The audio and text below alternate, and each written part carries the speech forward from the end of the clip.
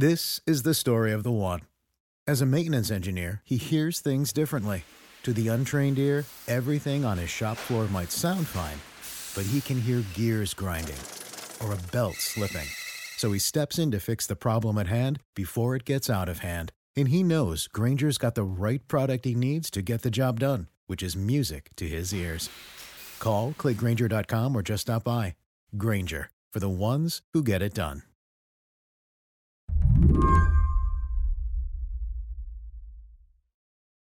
I first spoke with Ahmadullah Siddiqui last week. And when I got him on the line, one of the first questions I had was simple. I wondered how he, an Afghan national, thought an American drawdown in Afghanistan might go. I just wondered if he'd pictured it in his head. It turned out he hadn't. I couldn't imagine how, that would happen. You couldn't imagine the Americans leaving? No. This week, it became clear just how many Afghans felt the exact same way as Kabul's airport filled up with desperate people willing to do just about anything to catch a flight out of town. Ahmadullah is comparatively lucky. He lives in Houston. He's got American citizenship. He fled years ago after his work as a U.S. government translator resulted in death threats. In that first call we had, he couldn't stop thinking about the colleagues he'd left behind. Some had been waiting years to get out. For others, it was already too late. Like our coworker. He got his visa. He was waiting for the flight, and he got shot while, trying to meet his grandmom and dad. He got shot. Many more people got shot before he came to the States. Do you feel a little helpless? Well, yes. The interpreters and those who work with them, they can't do anything. The only way is they stay and die. Because in 1990s, when the Taliban attacked, the borders were open. People could easily, escape or leave the country to neighboring countries. But now all the borders are closed. The only way is to stay and die. Then, this week, Kabul fell. The Taliban took charge. So we decided to call Ahmadullah back. So, Ahmadullah, can you just describe how your world has changed in the last few days? Well, as far as my world and everything just collapsed down, that the things happened that we even did not imagine that would happen that fast.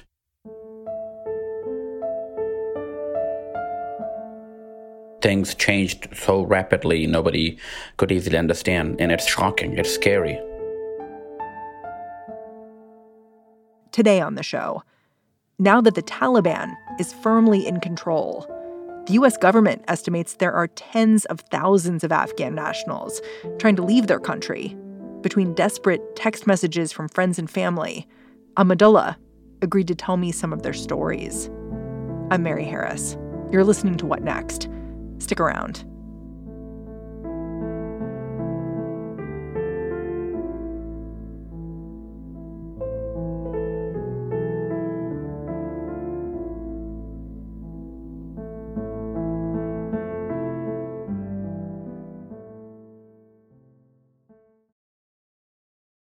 This episode is brought to you by Discover. When it comes to your finances, Discover wants you to know they are the credit card that is always there for you. With 24/7 U.S.-based live customer service, everyone has the option to talk to a real person anytime, day or night. Yep, that means no more waiting for, quote, normal business hours just to get a hold of someone. We are talking real service from real people whenever you need it. Get the customer service you deserve with Discover. Limitations apply. See terms at discover.com/creditcard. The despair you're seeing right now at Kabul's airport, Ahmadullah knows exactly what that feels like. Not just because he left Afghanistan himself, but because he wakes up to dozens of messages every day from Afghans like him trying to leave. Ahmadullah now works at the nonprofit No One Left Behind, helping other interpreters flee. That means constantly fielding requests for help. And in the last few days, those requests have only ramped up. Thousands are stuck behind bureaucratic red tape, trying to get to safety. It really is overwhelming at some point, but in the meantime, I have to, take care. I have to be alert. I have to be watchful to see what people are going through, and it's our job to be in touch with people who need our help in this situation. So we are trying our best to help as much as we can to bring our allies home. This mission is as personal as it gets for Ahmadullah. His entire family, all 7 siblings and his parents, they're still in Afghanistan. Because of his past work with the U.S., they've been moving house to house to stay safe. And that was before the Taliban took control of Kabul. Can you introduce me to the relatives you still have in Afghanistan? I have my immediate family there, my siblings, my brothers. They're all younger than me, like 20s, 18s, 13, 21, something. My mom and dad, they're still in Afghanistan. How are they doing now? Well, they're moving around. They're hiding. They can't go out because they're scared of my work with my affiliation with the U.S. forces. So have they thought about just going to the airport? I mean, you've seen so many people doing that. Did they ever consider it? Well, they wanted to, but I didn't let them, because if you don't have the proper documentation, and what if you are being caught by insurgent groups and Taliban? So that's why I stopped them. I said, okay, wait until you get documentation, then you can go leave the country. How long do you think the documentation will take? Do you know? That's the problem. So we already let everybody know here that how risky it is to live in that country right now.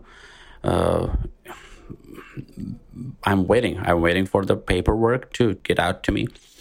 And as soon as I get him, I'll let them know to get out of there. The right paperwork is key to getting out of Afghanistan. For some visas, like the special immigrant visa for Afghans who assisted the U.S. government, the application can take months, even years, to get approval. There are letters of recommendation applicants have to get from their U.S. supervisors and interviews to go through. No One Left Behind, Ahmadullah's organization, they estimate more than 300 interpreters have died just while waiting to get their applications processed. You need to have paperwork. You need to have something from the embassy. You need to have something from the National Visa Center, while you are waiting for your visa. It took you a year, right? It took me a year, but still there are some people who are waiting for years only for their interviews. And they keep calling me, texting me. Right now I'm interviewing you. I'm seeing a lot of, text messages and emails are coming in. They are waiting, for a help. They said that, what should we do? Paperwork. We don't know how long will it take. So you're literally getting text messages and emails right now from people saying... Right now. People saying that, what should we do? Show us a way to get out of here. Even though they work with the U.S. forces, they are still waiting for their paperwork to complete. Thousands of people are still there. I mean, the American government has said we want to evacuate people who worked with us. That is our plan. If that is the plan, then why there are thousands of people waiting? Only for the approval. They send their paperwork and they're waiting for the approval. They don't get anything. They send the email to the embassy. They send email to the NVC, National Visa Center, but they don't get a reply back. Reading accounts from people stuck inside Afghanistan, there are all of these incredibly heartbreaking moments. Like this one woman who works for a Western NGO in Kabul. She wrote for The Guardian. She said, when we were evacuated from our office, some of my male colleagues joked with us and said, oh, it's the last time we'll ever see you again. We'll have to get permission from your brother to see you. And they thought it was funny. And I didn't know what to make of that. I found it's just so harsh. But at the same time, of course, you understand gallows humor. I wonder if your family's telling you any stories like that. Well, that's true. I have friends, families down there they were working. They suddenly, everything shut down. They stopped home, they are locked Some of them were locked. Some of them just, left the offices. They're still, at their homes. They can't even come out in fear of getting caught by the Taliban. And because they have their paperwork, most of them, they just, trashed or they just, put their documents away. Because they don't want to be identified. Of course, yes. Even they removed and they cleared their phones, everything that they had, all the documents. And that's true. That's scary. If you, it was kind of a joke with that woman, but that's the fact now. You never know what happens with these fundamentalists. Were they clearing documents that they might need to leave the country, but they just felt like it was a choice between having the documents and being alive? Well, they cleared it because they already applied at some point. So they might have sent it to a close friend, the documents, and then they cleared everything up. If they need him, they will get it. But at the moment, to stay there, you don't have to have those, even though the Taliban announced that they won't say anything. But you can't believe them because we have witnessed from the past, and they're the same people. Yeah, I wanted to talk to you about that because one of the things that stands out to me about this moment is that the Taliban, I heard one reporter call it a charm offensive. Like they seem to be coming out and saying, women can still work. A Taliban member did an interview with a female journalist on television, sort of giving these messages that it's a new Taliban. Do you believe that? It's a joke, actually.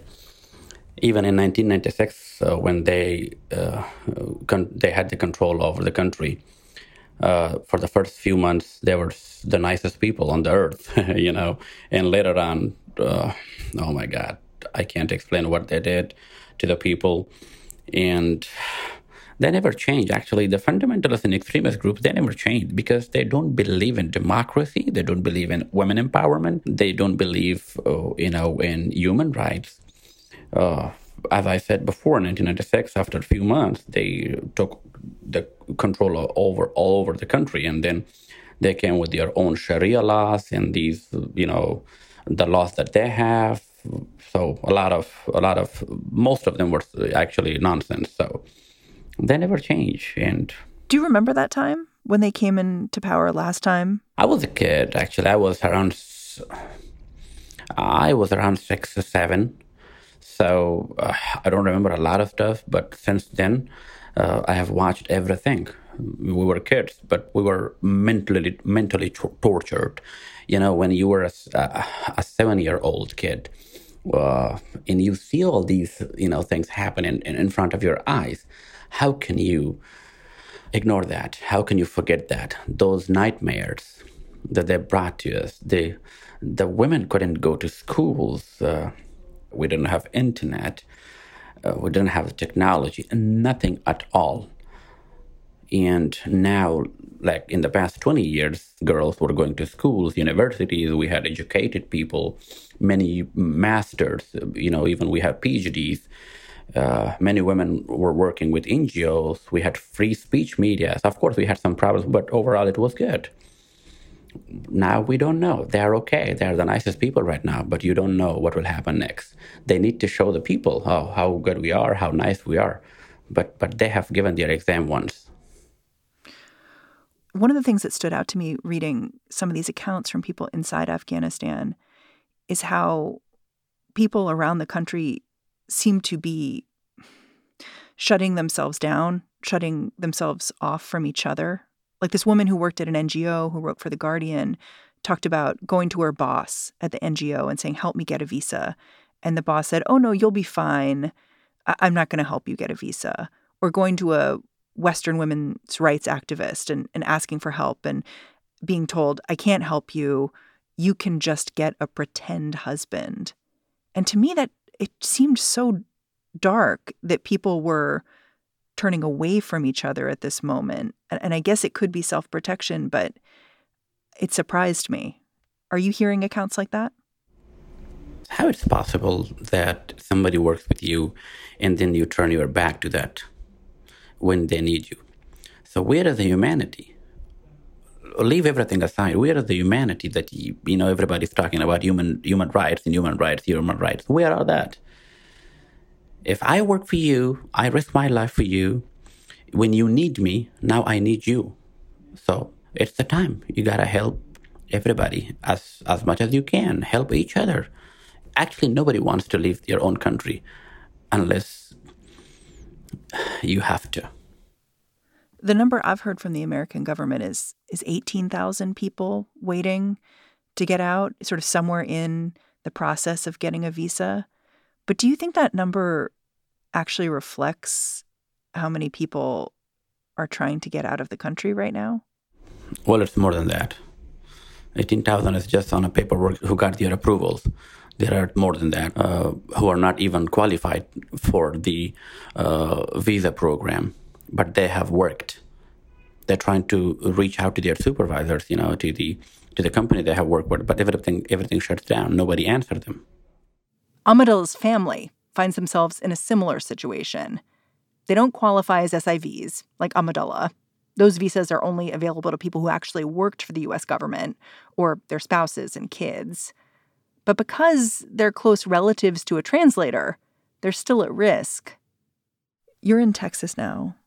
Your whole family's in Afghanistan. I can't imagine being in your situation, sort of waiting to hear. I read one person writing about her situation where she was in a similar state. She worked with the international community, and so she was able to apply for a visa. And she put it in this really gutting way. She said, when I'm sad, I say my life is worth more than my sister's, because they didn't have a chance to work with the Western community. They don't have a pathway out. And I wonder if in your darker moments, that's something you wonder about yourself. Imagine or not, since the Taliban, got into and they have the control, I haven't slept well for nights. Just like 3-4 hours a night, wake up and check my phone, what's going on. I check my phone like even 5 to 6 times at night. Like you wake up in the middle of the night and check it? No matter what time it is, I just wake up 3, 4, 6 times. It's been days now to see if something is at risk, to see if something is there, to see if my dad is okay, my mom is okay. It's not only me, it's thousands of other people, actually. After the break, the risks involved with getting out of Afghanistan. Stick around. With Lucky Land Slots, you can get lucky just about anywhere. Dearly beloved, we are gathered here today to... Has anyone seen the bride and groom? Sorry, we're here. We were getting lucky in the limo and we lost track of time. No, Lucky Land Casino, with cash prizes that add up quicker than a guest registry. In that case, I pronounce you lucky. Play for free at LuckyLandSlots.com. Daily bonuses are waiting. No purchase necessary. Void where prohibited by law. 18+. Terms and conditions apply. See website for details. I know that even before now, you'd been warning about the danger to people like you, people who worked for the American government in Afghanistan, as this transition takes place and troops leave. You told me the last time we talked this awful story about a translator who was actually on his way to a flight and was killed.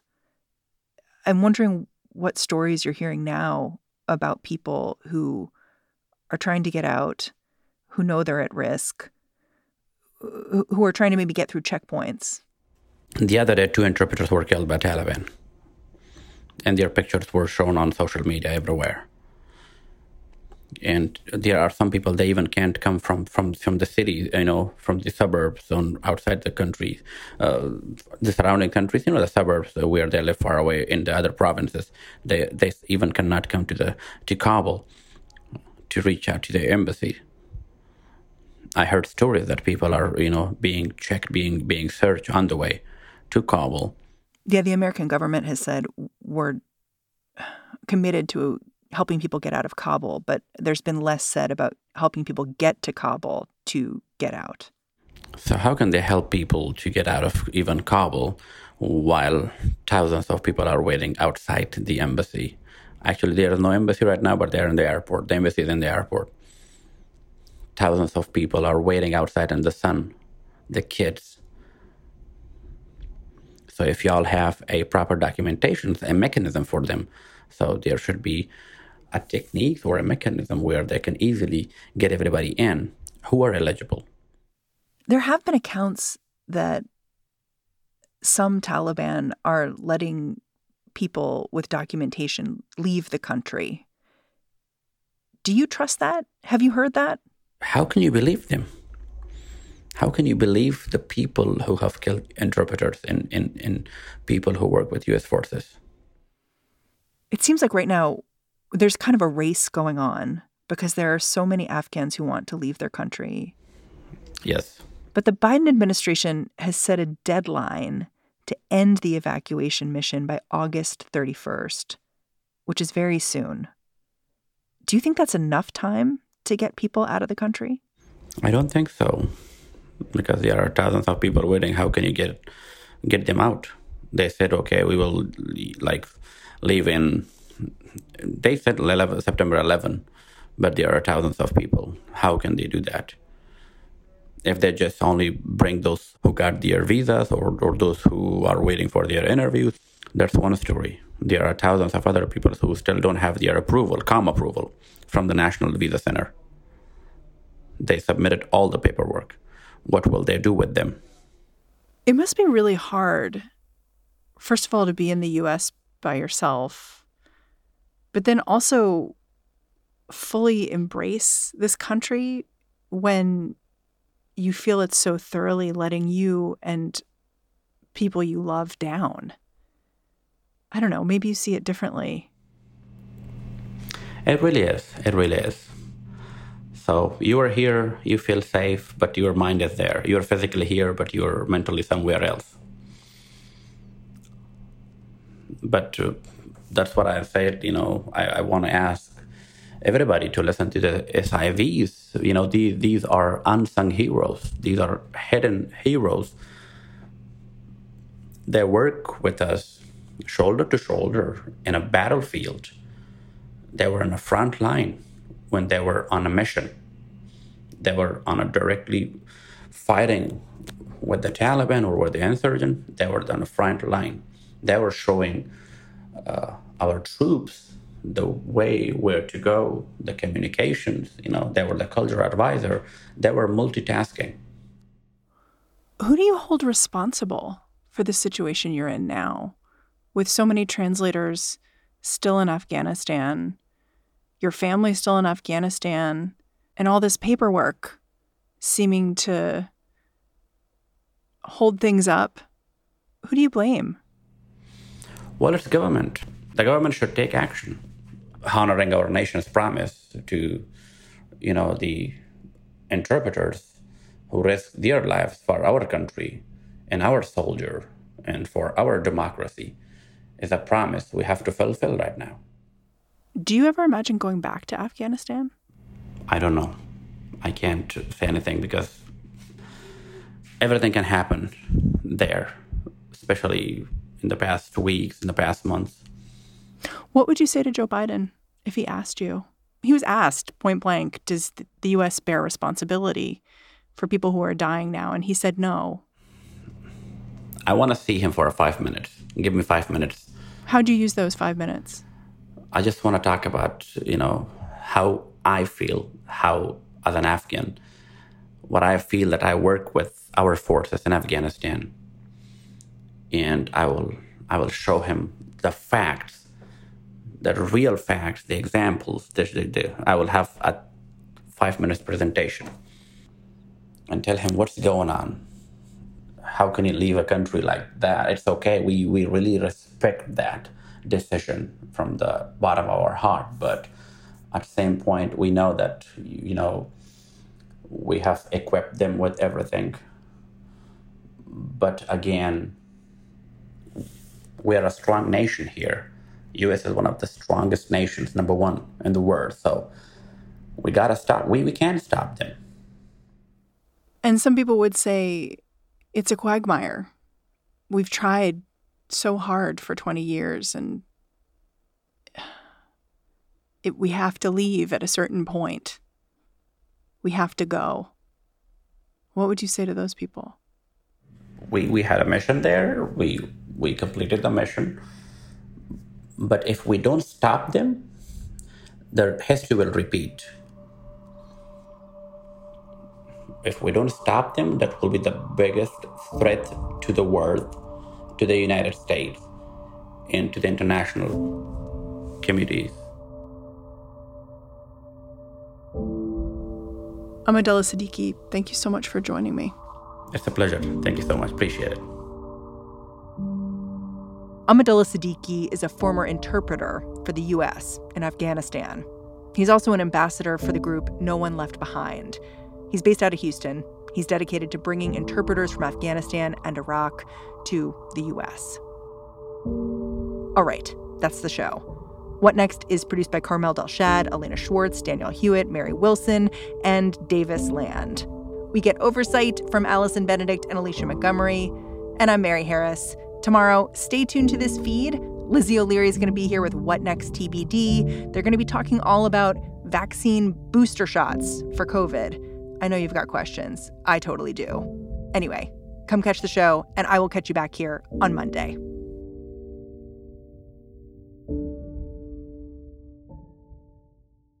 It's lunchtime at Tim Hortons, and we're serving up a special deal just for you. Our new $5.99 lunch deal includes your choice of any lunch sandwich and a side of crunchy kettle chips. Because what's lunch without a little crunch? And the sandwich choice is all yours, like a ham and Swiss, Chipotle chicken wrap, BLT, and more, made to order just the way you like it. Tim Hortons' new lunch deal. Simple, delicious, and just $5.99.